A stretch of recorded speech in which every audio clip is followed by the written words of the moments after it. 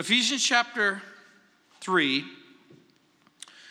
beginning in verse 1, Paul writes, "For this reason, I, Paul, the prisoner of Christ Jesus, for you Gentiles, if indeed you have heard of the dispensation of the grace of God, which was given to me for you, how that by revelation he made known to me the mystery, as I have briefly written already, by which when you read you may understand my knowledge in the mystery of Christ, which in other ages was not made known to the sons of men, as it has now been revealed by the Spirit to his holy apostles and prophets, that the Gentiles should be fellow heirs of the same body and partakers of his promise in Christ, through the gospel of which I became a minister, according to the gift of grace of God given to me by the effective working of his power.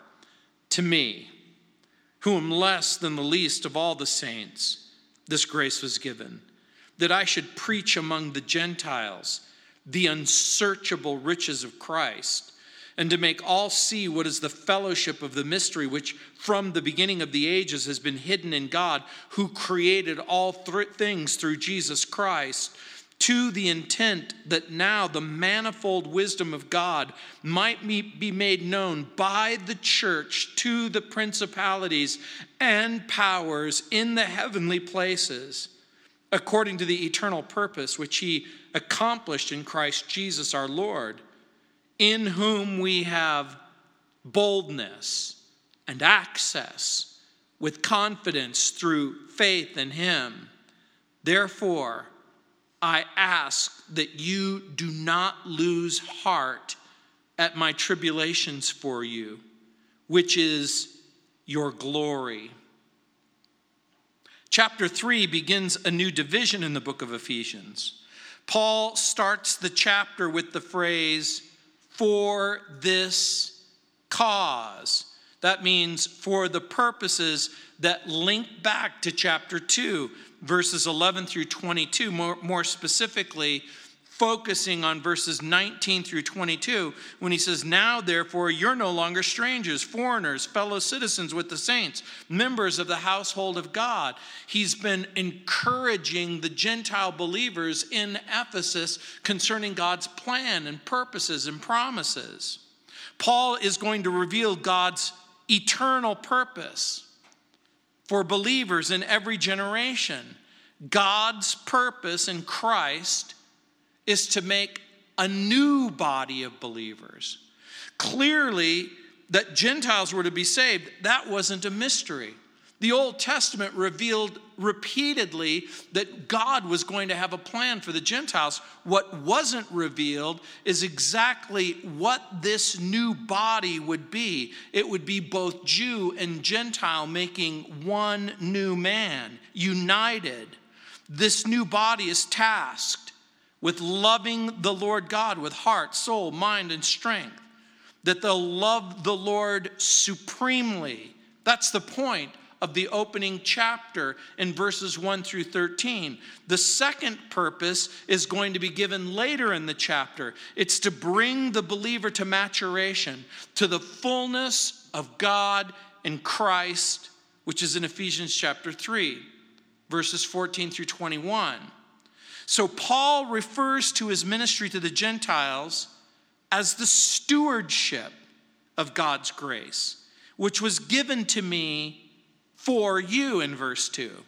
Paul was entrusted with the message of grace. Paul was expected to convey that message to the people at Ephesus, who were by and large Gentiles who were drawn from every ethnic group imaginable in the Mediterranean. So how did Paul come to know God's plan?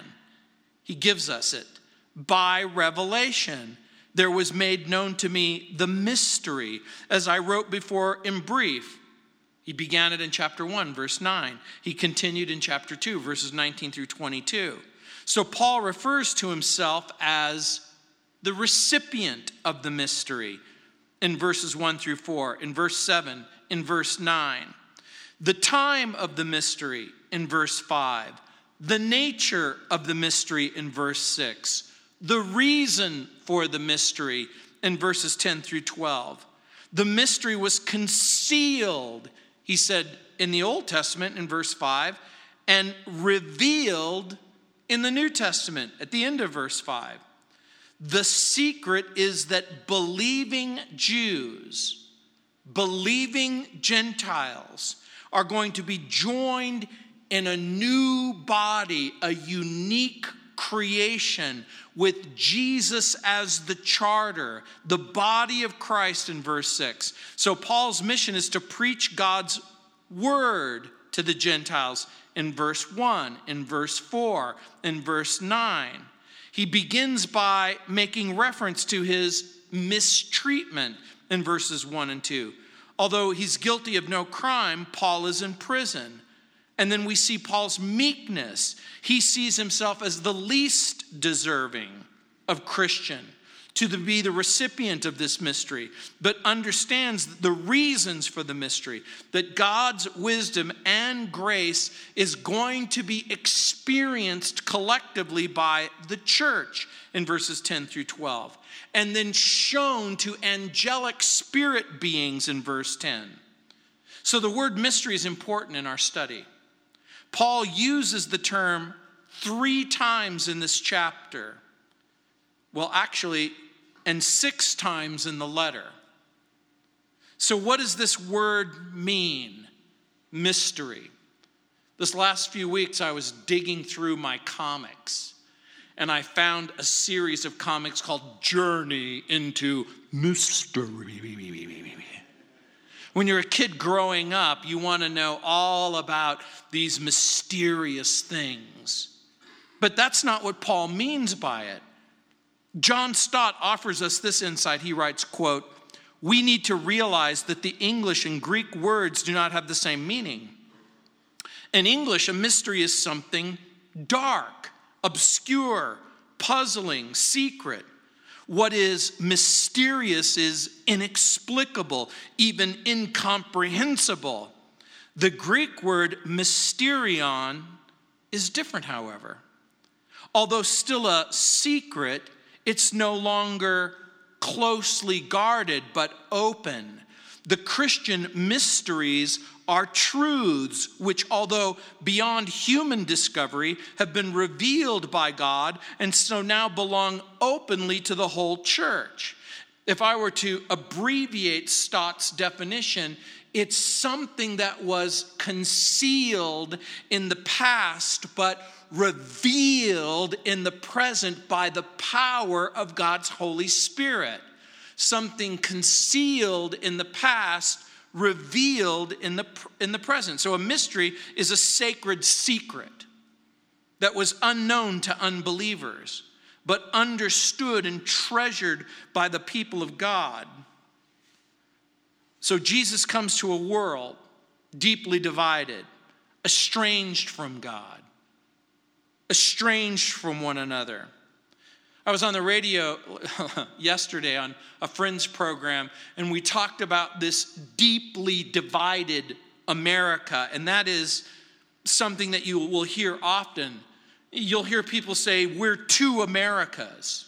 We're divided between the haves and the have-nots. We're divided by race. We're divided by religion. We're divided by political party. We're divided by personal perceptions. And sometimes those perceptions cut so deep into the fabric of life, of church life, of social life. I've heard that this year people, instead of having Thanksgiving with their families, are only going to invite their friends who agree with them.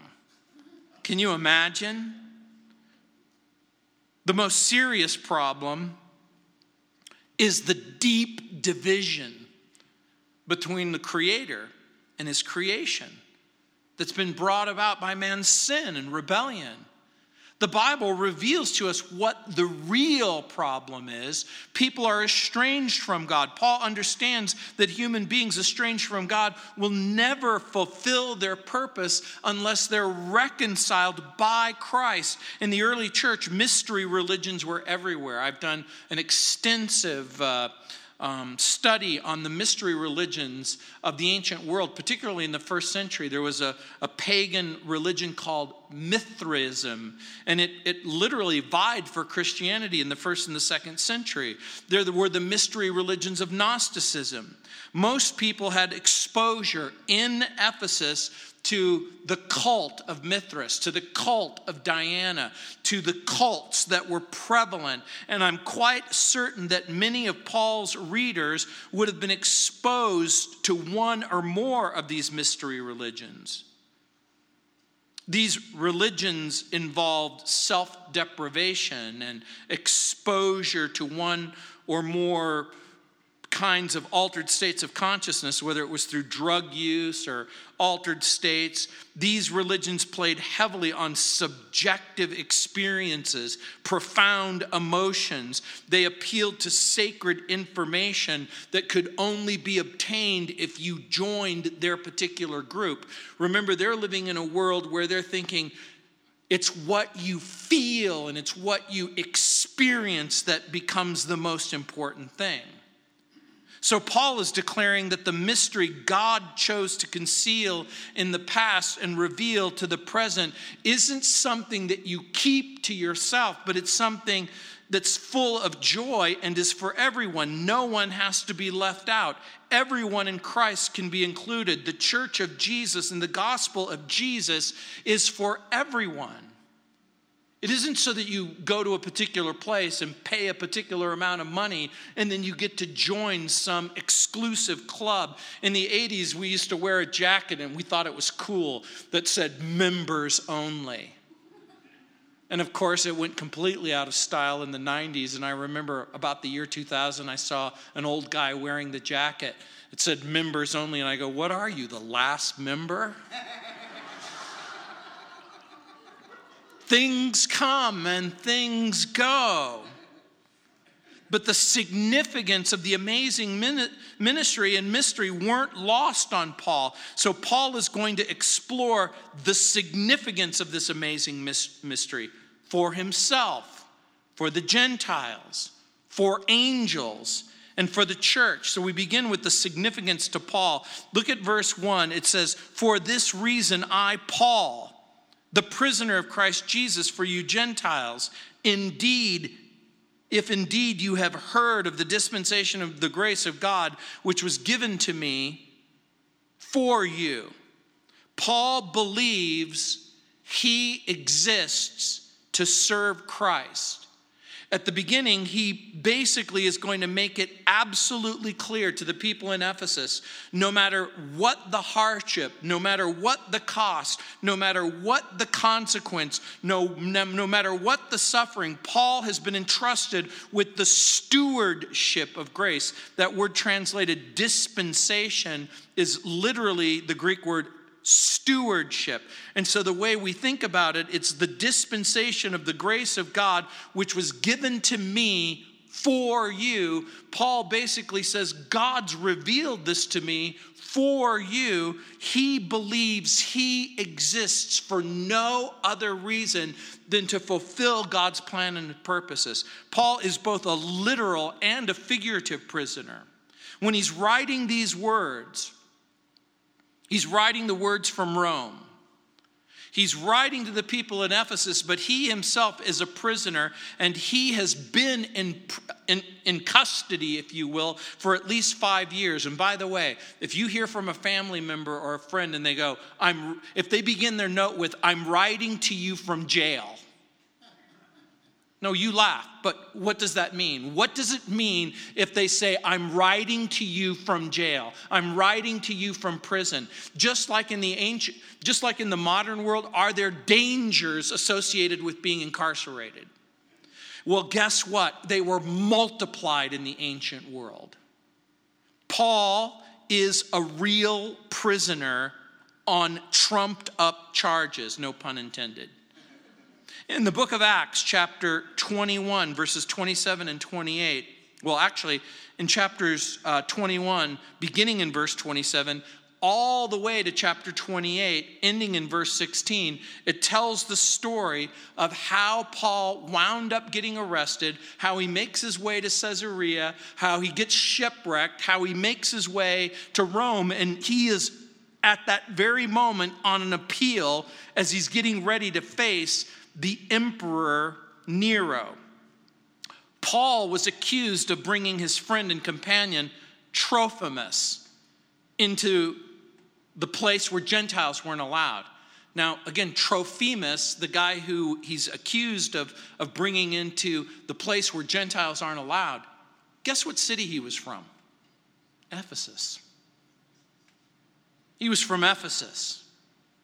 His companion was from Ephesus. He is falsely accused of bringing him into the forbidden area of the temple, which he never did. Paul faced hearings before the Sanhedrin and then before the Roman governor.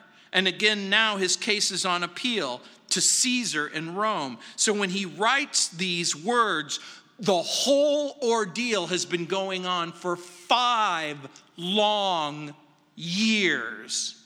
He is in jail, but he refers to himself as a prisoner of Christ in obedience to his calling for the Gentiles.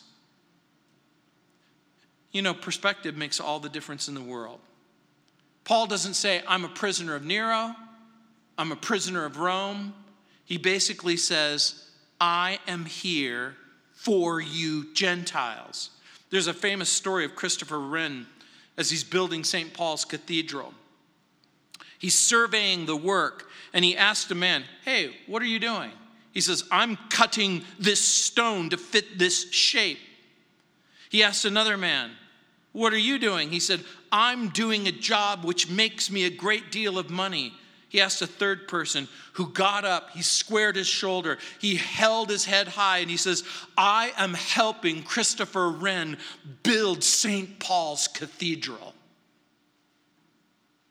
He's able to see beyond just the task at hand. This is what Paul is doing. God has changed Saul into Paul the Apostle on the Damascus Road. We've talked about his testimony so many times. Saul was the picture of Jewish orthodoxy, and I suspect that his attitude and love for Gentiles prior to his conversion was no different from his contemporary peers. If Paul were here and you were to ask him, tell me how you felt about Gentiles before you got saved, he would have said, I remember the prayer I used to pray. Thank you, God, that I am a Jew and not a Gentile. Thank you that I'm a man and not a woman. He probably shared the same convictions and prejudices that perhaps some of you had. Maybe you grew up in a world of isolation or prejudice or distinction. But everything changed when God changed Saul into Paul. Paul is writing concerning the significance of the mystery in his own life. Each and every one of you should be able to look back on a time when you should be able to say, I used to be this, but now I'm someone different in Christ.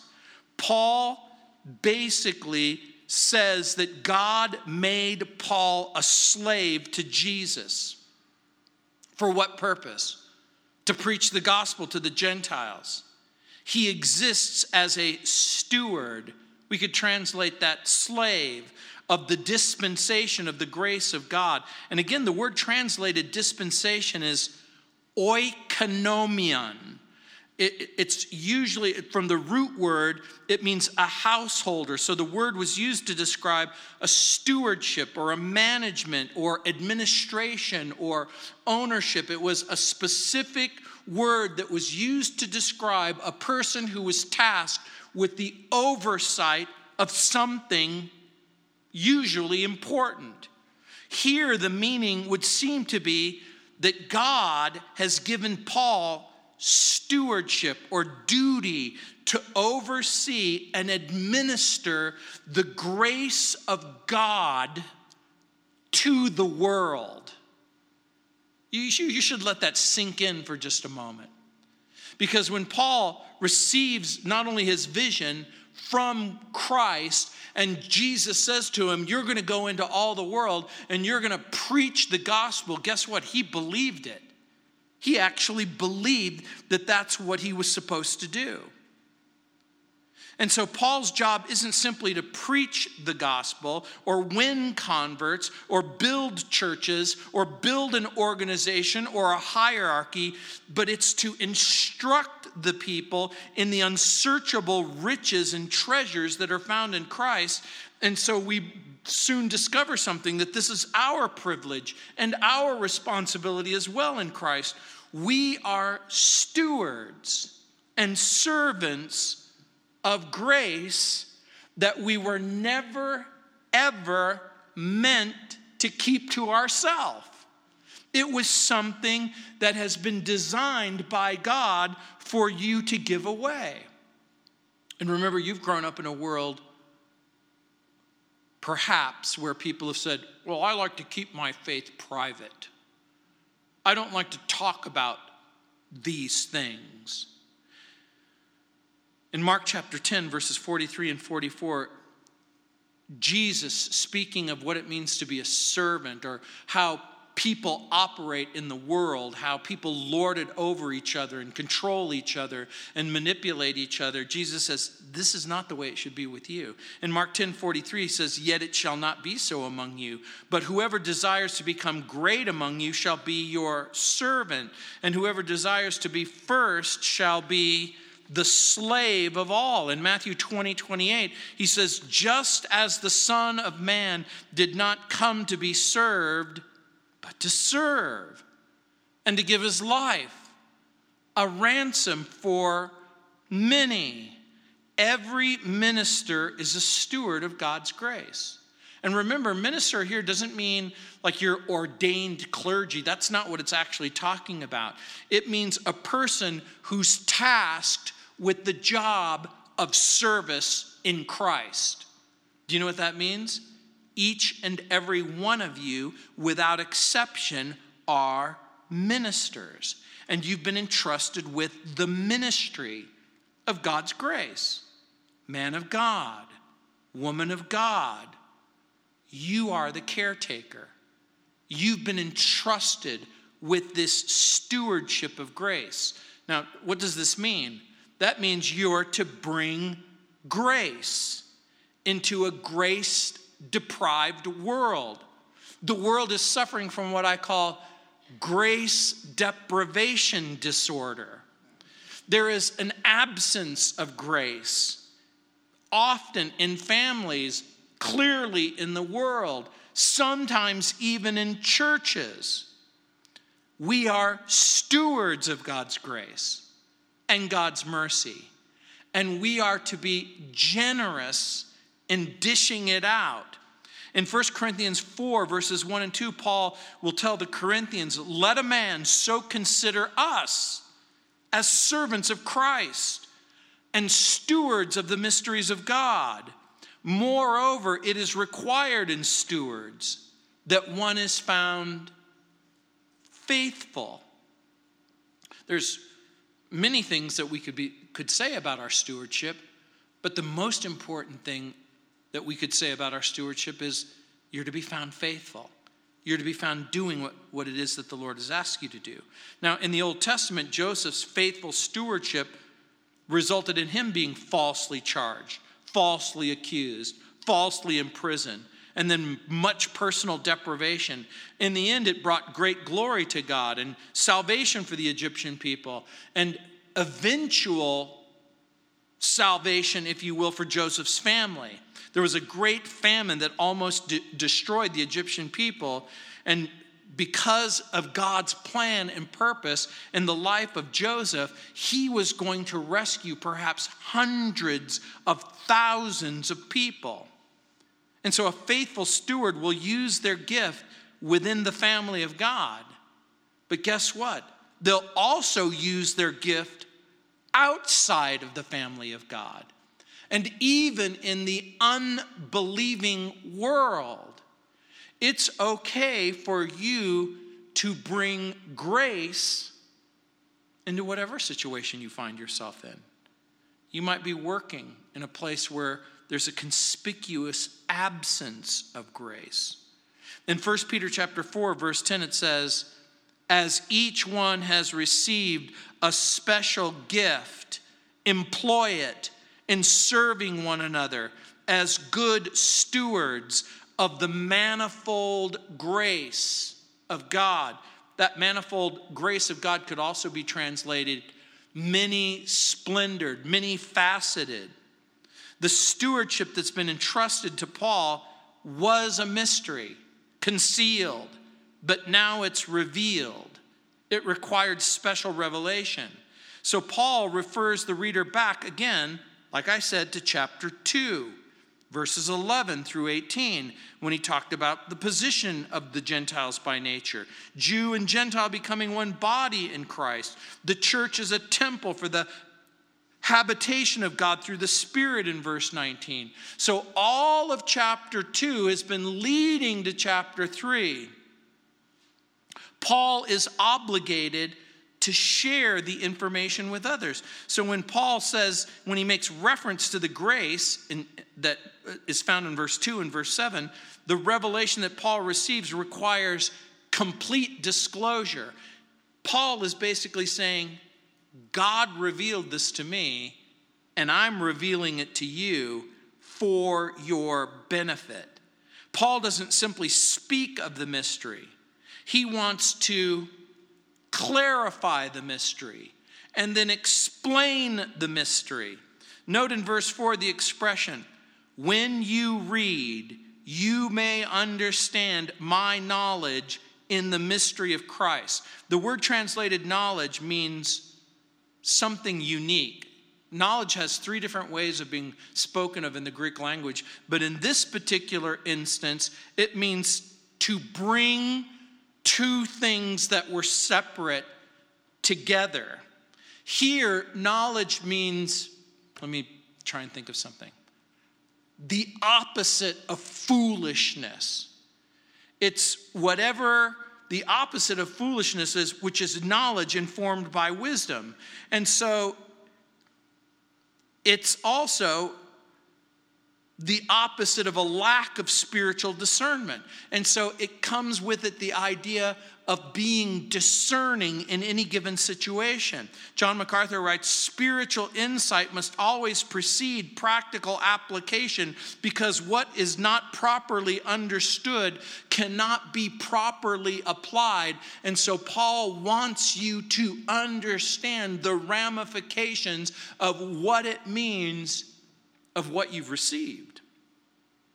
In verse 5 it says, which in other ages was not made known to the sons of men, as it has now been revealed by the Spirit to his holy apostles and prophets. And so he makes it abundantly clear that the church was a concept that was hinted at in the Old Testament, but not revealed until the New Testament. The whole Old Testament gives, I'm going to say, bold declarations that God wanted to save the Gentiles. It was obvious to anyone reading the Old Testament that God's plans and purposes wasn't to just save the Jewish people, but that God was going to have a plan and a purpose for the Gentiles.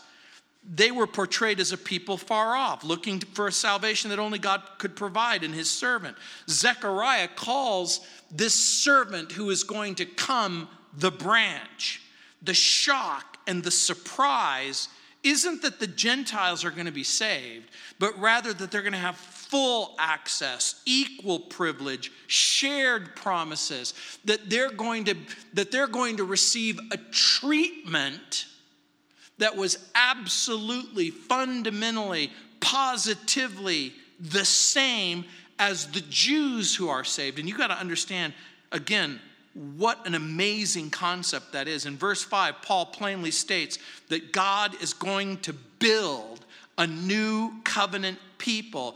And no one really understood the full meaning of the Abrahamic promise when in the Old Testament it said to Abraham, in you all the families of the earth will be blessed. And people would think, yeah, of course all the families of the earth will be blessed, because God through the Jewish people is going to bring a revelation. It's going to be the revelation of the law. Jewish people are going to make an awesome and important contribution to the human race. It was that, but it was way more than that. It was way more than that. God's was going to give Abraham's offspring,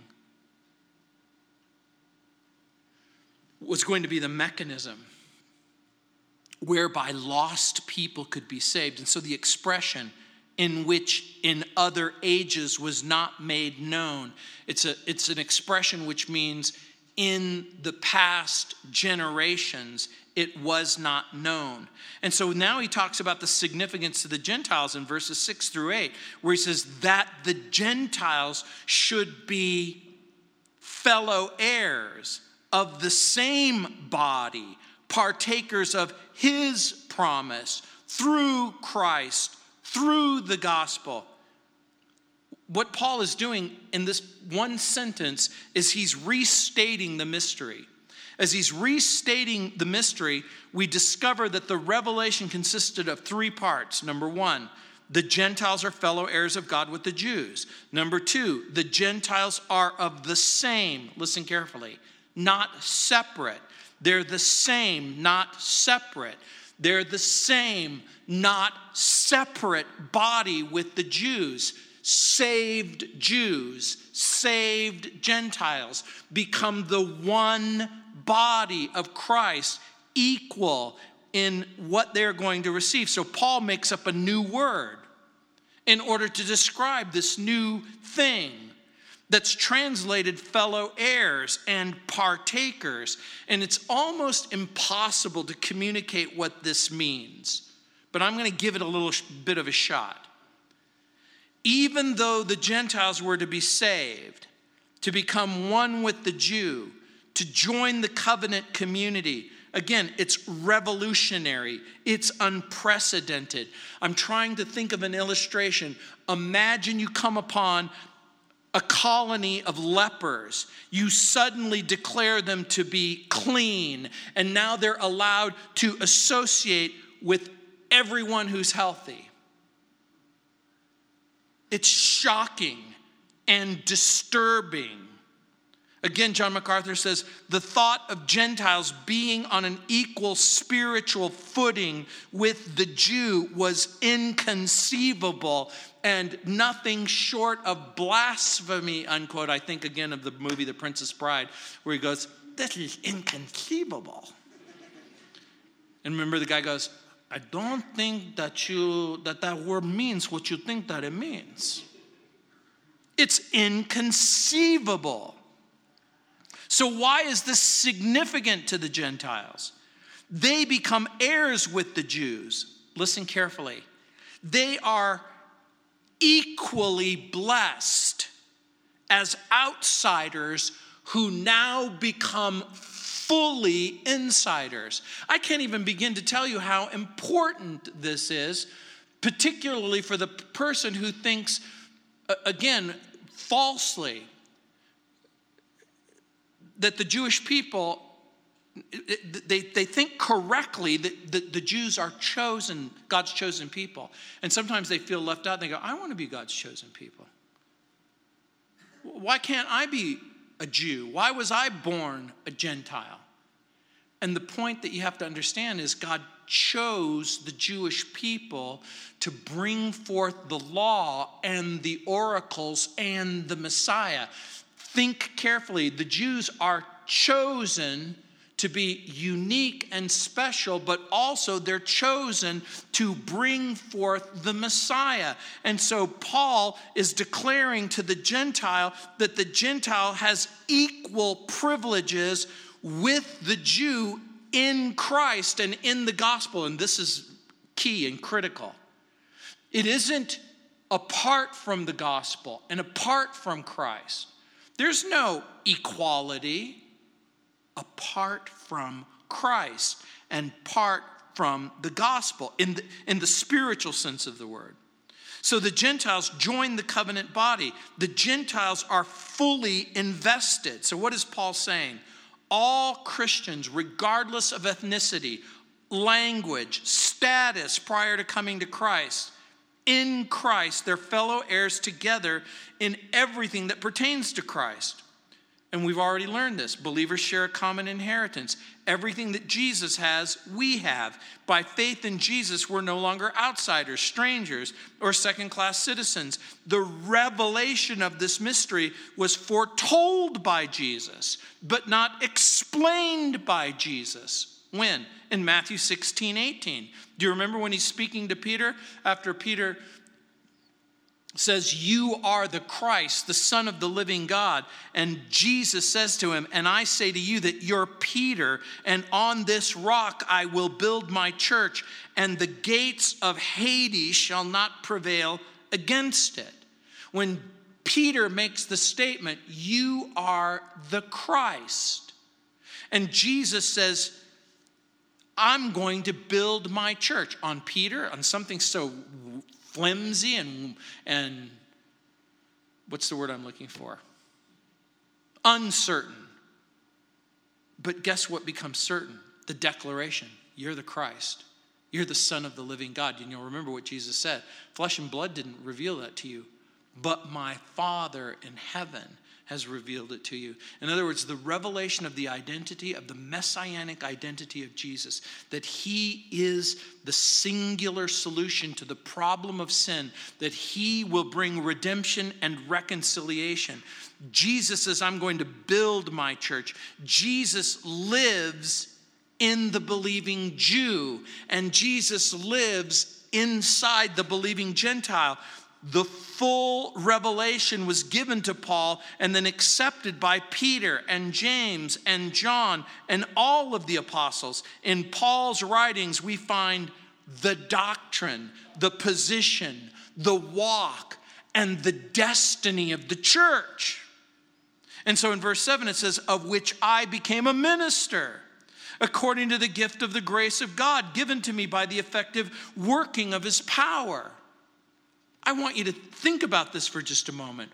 Paul is in a Roman prison,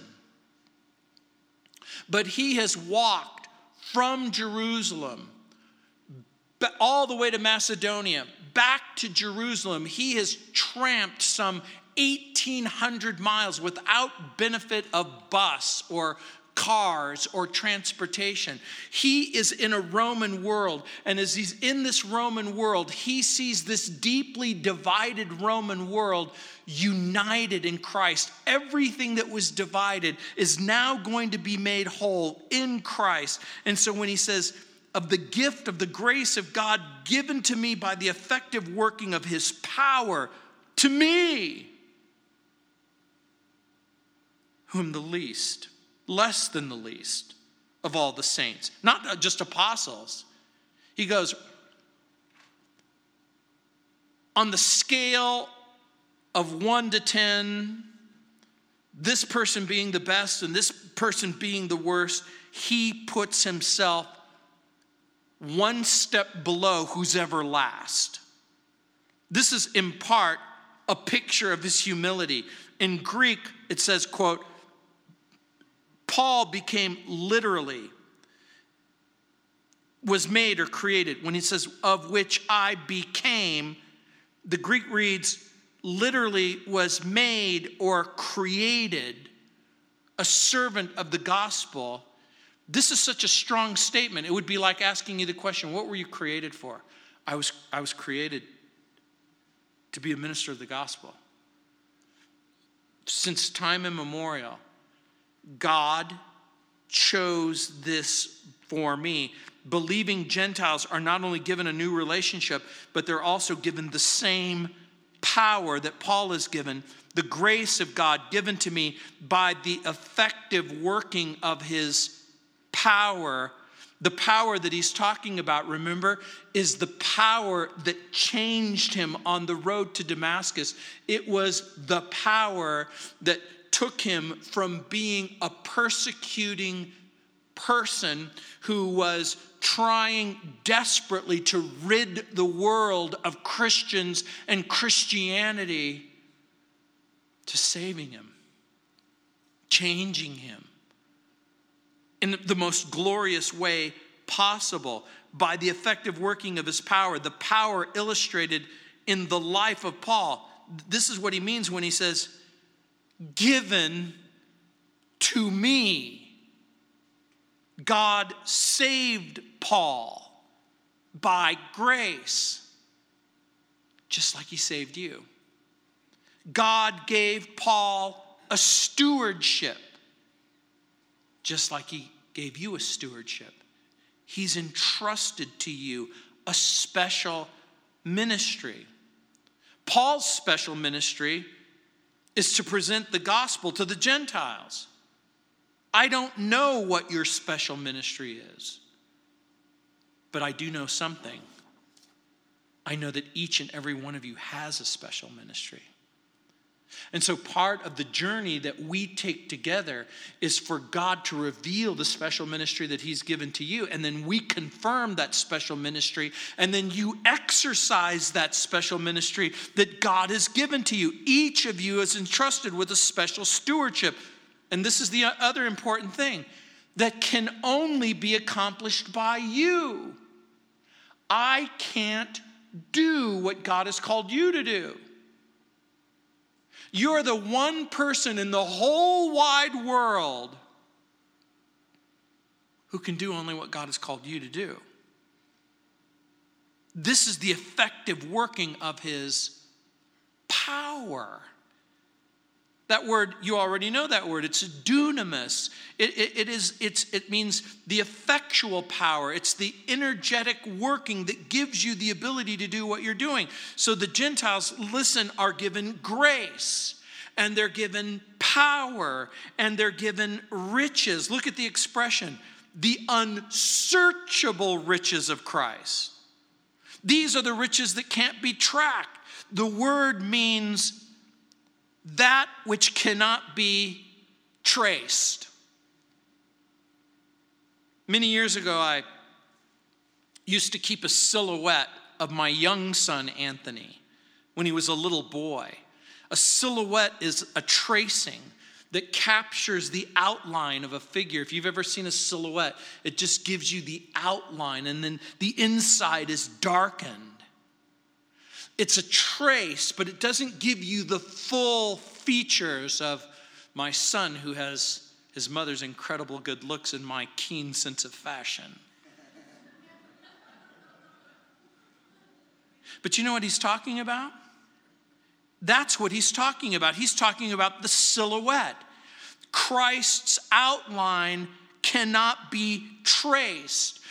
Imagine you see this outline of Jesus, but the silhouette is inexhaustible. It is inscrutable. It is past knowing. It is infinite. The riches are so vast that you can never, ever find the end.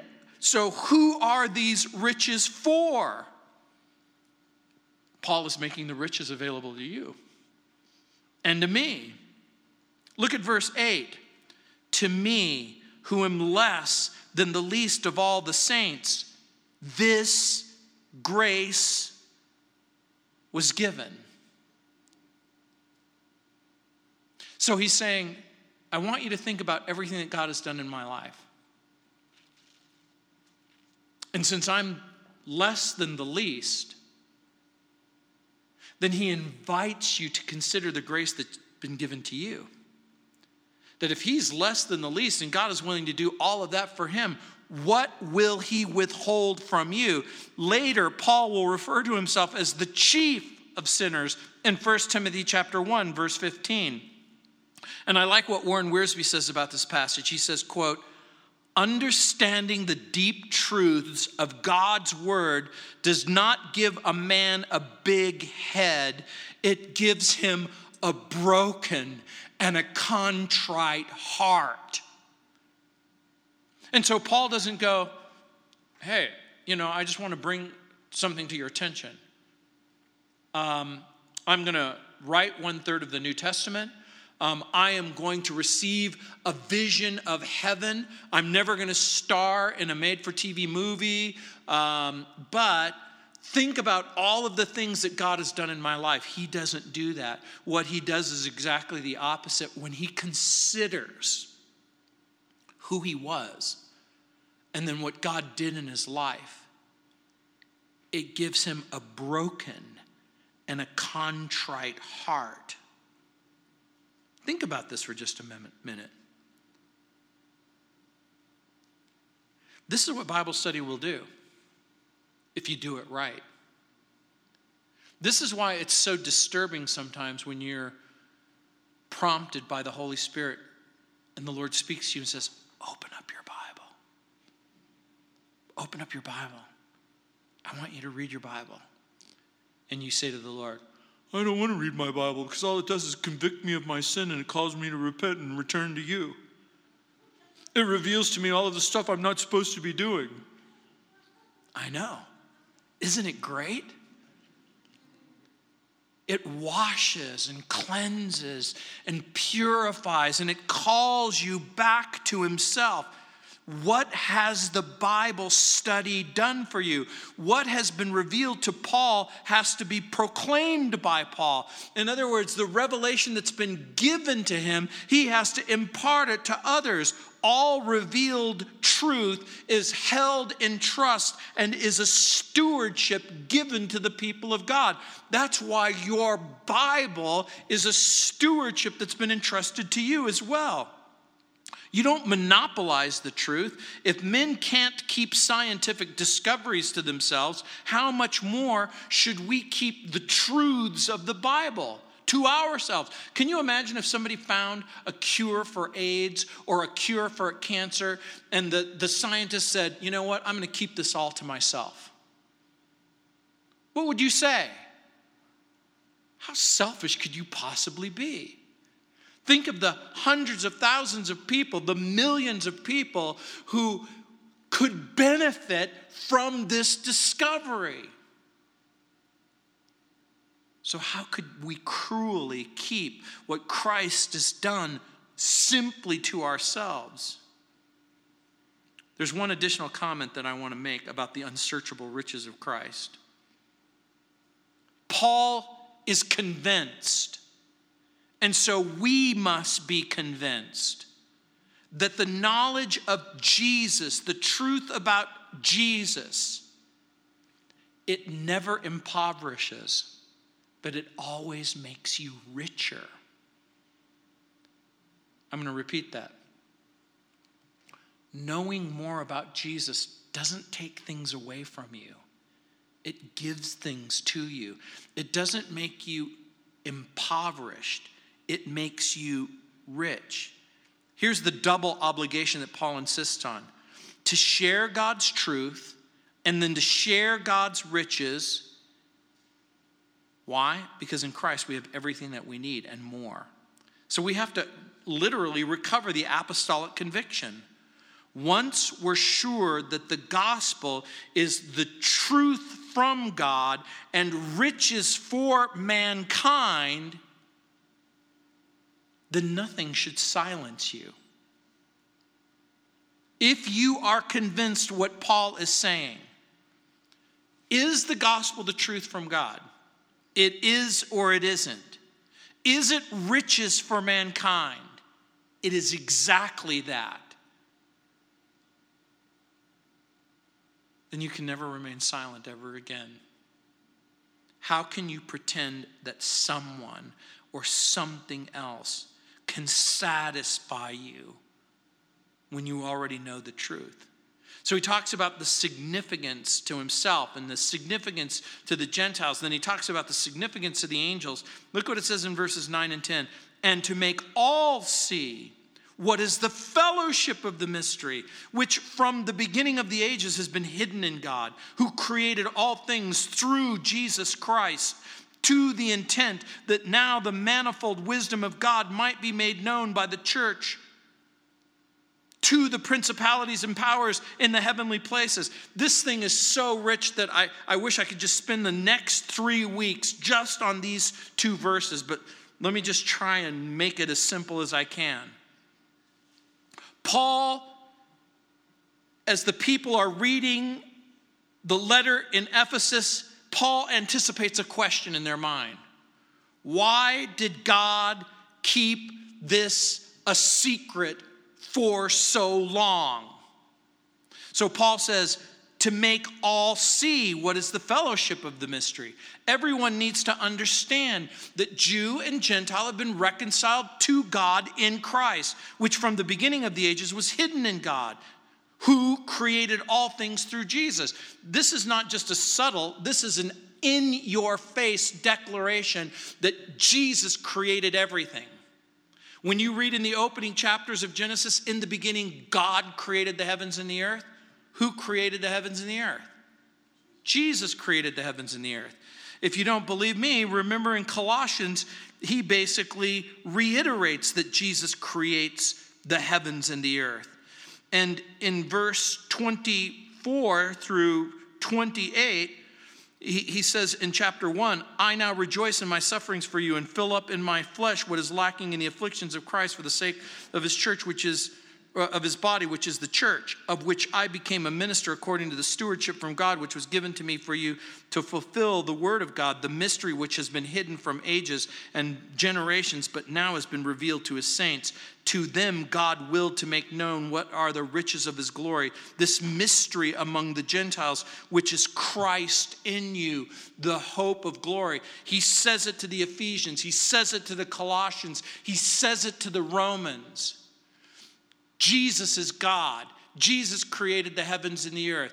God kept this a secret in eternity past, that we would share an equal salvation and have equal consequences. He says to make all see. Then he goes to the intent that now the manifold wisdom of God might be made known by the church to the principalities in heaven. The Old Testament, again, states the Gentiles are going to be brought to God by Israel. It would seem that God conceals the truth about the church for reasons known only to him. Paul doesn't say, oh, this is why he kept it a secret. Here's what he basically says. He says, he kept it a secret. Well, why did he keep it a secret? I don't know. It was concealed, but now it's revealed. We do know that God didn't even include the angels in on the secret. How do we know? Because Paul says God is educating the angels by means of the church. In what way? One Bible teacher has made the comment that the church is the university of the cosmos, and every believer is a professor or an instructor or a teacher. There are demonic spirit beings and there are angelic spirit beings. There is an invisible group of beings that exist in this invisible world that you can't see. And angels and demons look at you and they wonder, why in the world would God save you? Why in the world would he cleanse you? By the way, are demons going to be saved?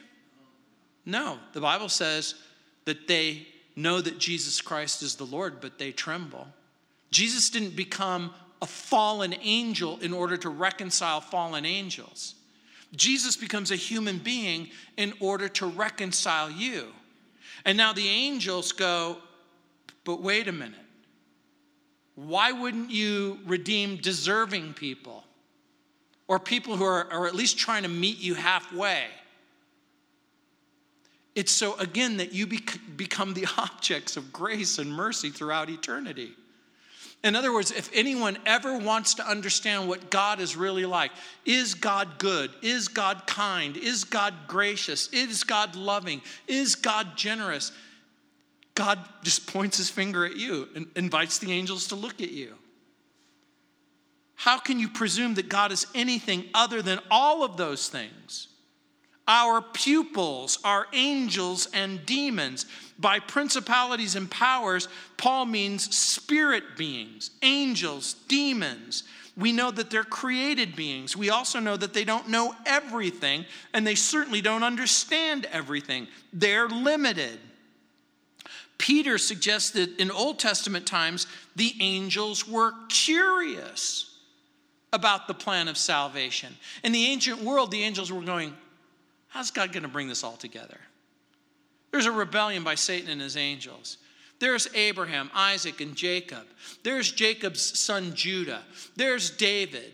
There's all of these things. You march through this Old Testament. You're reading the Old Testament and you're going, how is God going to make all of this work? How is he going to bring it all together? How is he going to make sure that you get saved and you get reconciled?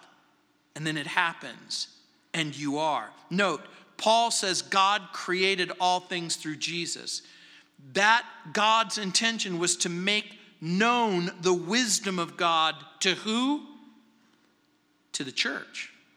The wisdom of God is made manifest or known by the church to spirit beings. In what way?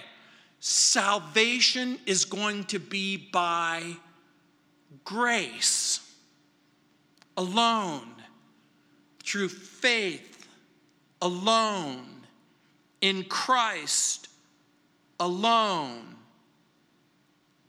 So the revelation in part isn't just simply that Gentiles are going to be saved.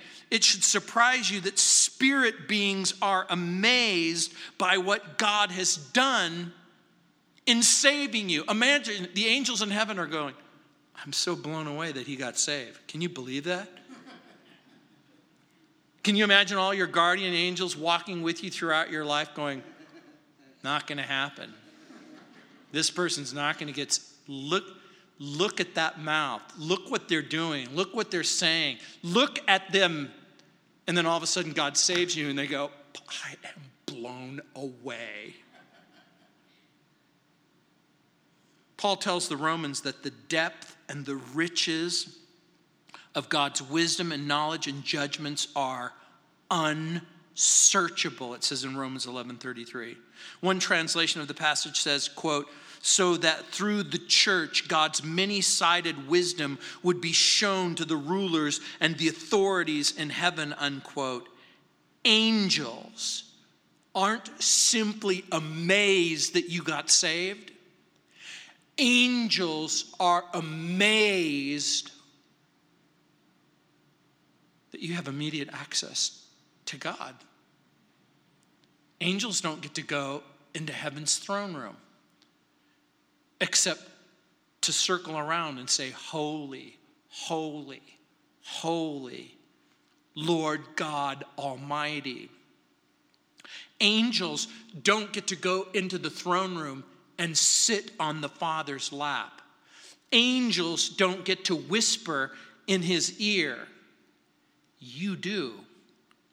Angels are amazed that you have access and intimacy that seems unbelievably privileged, considering that you're a human being swollen with sin, then saved by grace. And so he talks about the significance for all Christians in verses 11 through 13. It says, according to the eternal purpose which he accomplished in Christ Jesus our Lord, in whom we have boldness and access with confidence through faith in him. Paul is basically saying, look at all of that. We have boldness to do what? To talk to God, have access to God, to speak with him. Access with confidence. How? Through faith in him, through faith in Jesus Christ. Therefore, I ask that you do not lose heart at my tribulations for you, which is your glory. The origin of the church lies in the heart of God. God the Father creates the church in his own heart. The Father plans our salvation. The Son implements our salvation. The Holy Spirit empowers our salvation. But what about the pain? Well, yeah, there's going to be pain. What about the sorrow? Yeah, there's going to be sorrow.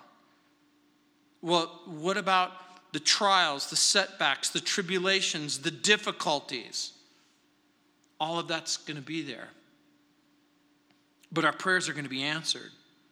Chuck Swindoll writes, to the Ephesians, Paul's being under arrest may have made the outlook seem bleak, but the outlook was clear.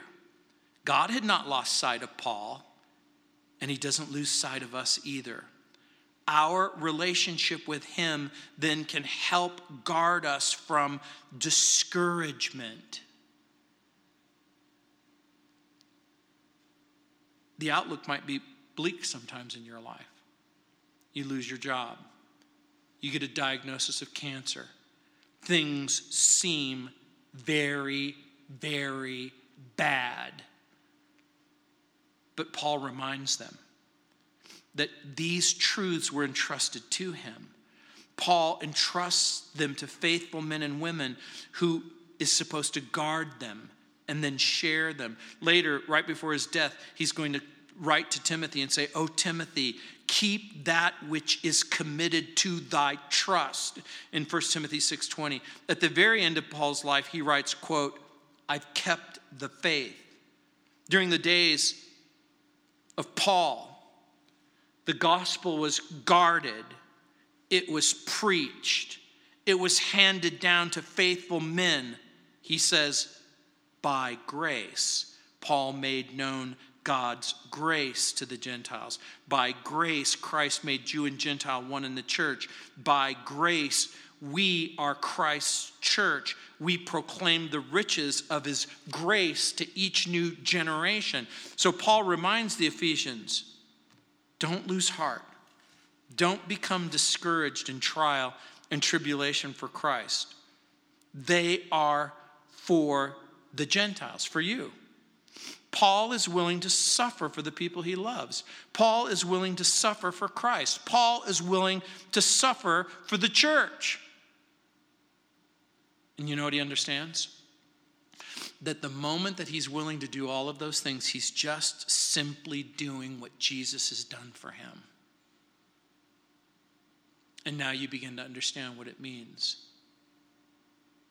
when it says that God's plan and purpose is to make you like Jesus, to conform you into his image. The inexpressible glory that lies ahead for the believer, no matter how great the suffering, Paul will later write, is going to be worth the reward. We're given permission. Once again, we're given permission to not faint over suffering. We're given permission to not panic when a believer comes to us and says, I'm right in the midst of a trial. I'm right in the midst of suffering. I've been given a painful setback. That doesn't mean we refrain from compassion or prayer, but we are given permission to allow suffering to do what God wants it to do, to mold us and shape us and change us and make us different. A brief look at history reveals that many of the basic truths found in the book of Ephesians have pretty much been overlooked or ignored. Sometimes the truth found in the scriptures were buried under man-made theology or tradition or religious ritual. The church isn't an afterthought. The church is an amazing thing. The church isn't an accident. It was created in the mind of God and then made real in the sacrifice of Jesus and then in the salvation that was wrought by the power of the Holy Spirit. The church is now God's open secret. And the open secret is the church is going to rule in the universe with Jesus and the angels in the kingdom to come. The earth is going to continue to produce tyrants and dictators and difficult people. But Jesus said, the gates of hell will not prevail against the church. You see, the church is central to the gospel. The book of Ephesians teaches us that the complete gospel, listen carefully, is the preaching of the gospel. Jesus loves you, died for you, and rose from the dead, but also the mystery of the church. Did you know that? The gospel isn't just simply God loves you and Jesus loves you and he died for you. Part of the gospel is, oh, by the way, God is now going to save you and then reconcile you to God and then to each other. It's the church that's watched by demons and angels. And let's face it, when the church preaches Jesus and then lives Jesus and then demonstrates Jesus, even the world takes notice. The church is central to the gospel. The church is also central to Christian living. The passage ends with Paul's mention of his suffering. But Paul is willing to pay the price to see that the church goes forward, to make sure that God's plan goes forward. Listen carefully. Not Paul's plan, but that God's plan will go forward. And so we're invited to just consider just for a moment, the most important thing isn't what happens to me. The most important thing is that God's plan goes forward regardless of what happens to me. The church isn't an option, but a necessity for the believer. And it's a delusion to think that you can be close to God and far from the church. Richard Hooker said, quote, "The church is in Christ as Eve was in Adam." I like that. The church is in Christ as Eve was in Adam. Yes, sometimes God's going to have to call Adam to fall asleep, to remove us from the place where we belong. Robert Short said, quote, "The church is the great lost and found department." Have you ever lost something and you went looking for it? Maybe the most important thing that you might have lost is friendship and fellowship and relationship with believers that you belong with. The mission of the church, guard the gospel. The mission of the church, proclaim the gospel. The mission of the church, disciple those who believe the gospel. And so, we will walk into the future. The most important thing in the world isn't what happens to me. It's that the plan of God is fulfilled in your life. Please make sure you come back next week. Let's pray. Lord, thank you for your love. Thank you, Lord, for the gospel that saves us. But thank you for the mystery of the church, which reconciles us to each other. That, Lord, we are given an opportunity to do what could not be done under any other circumstance.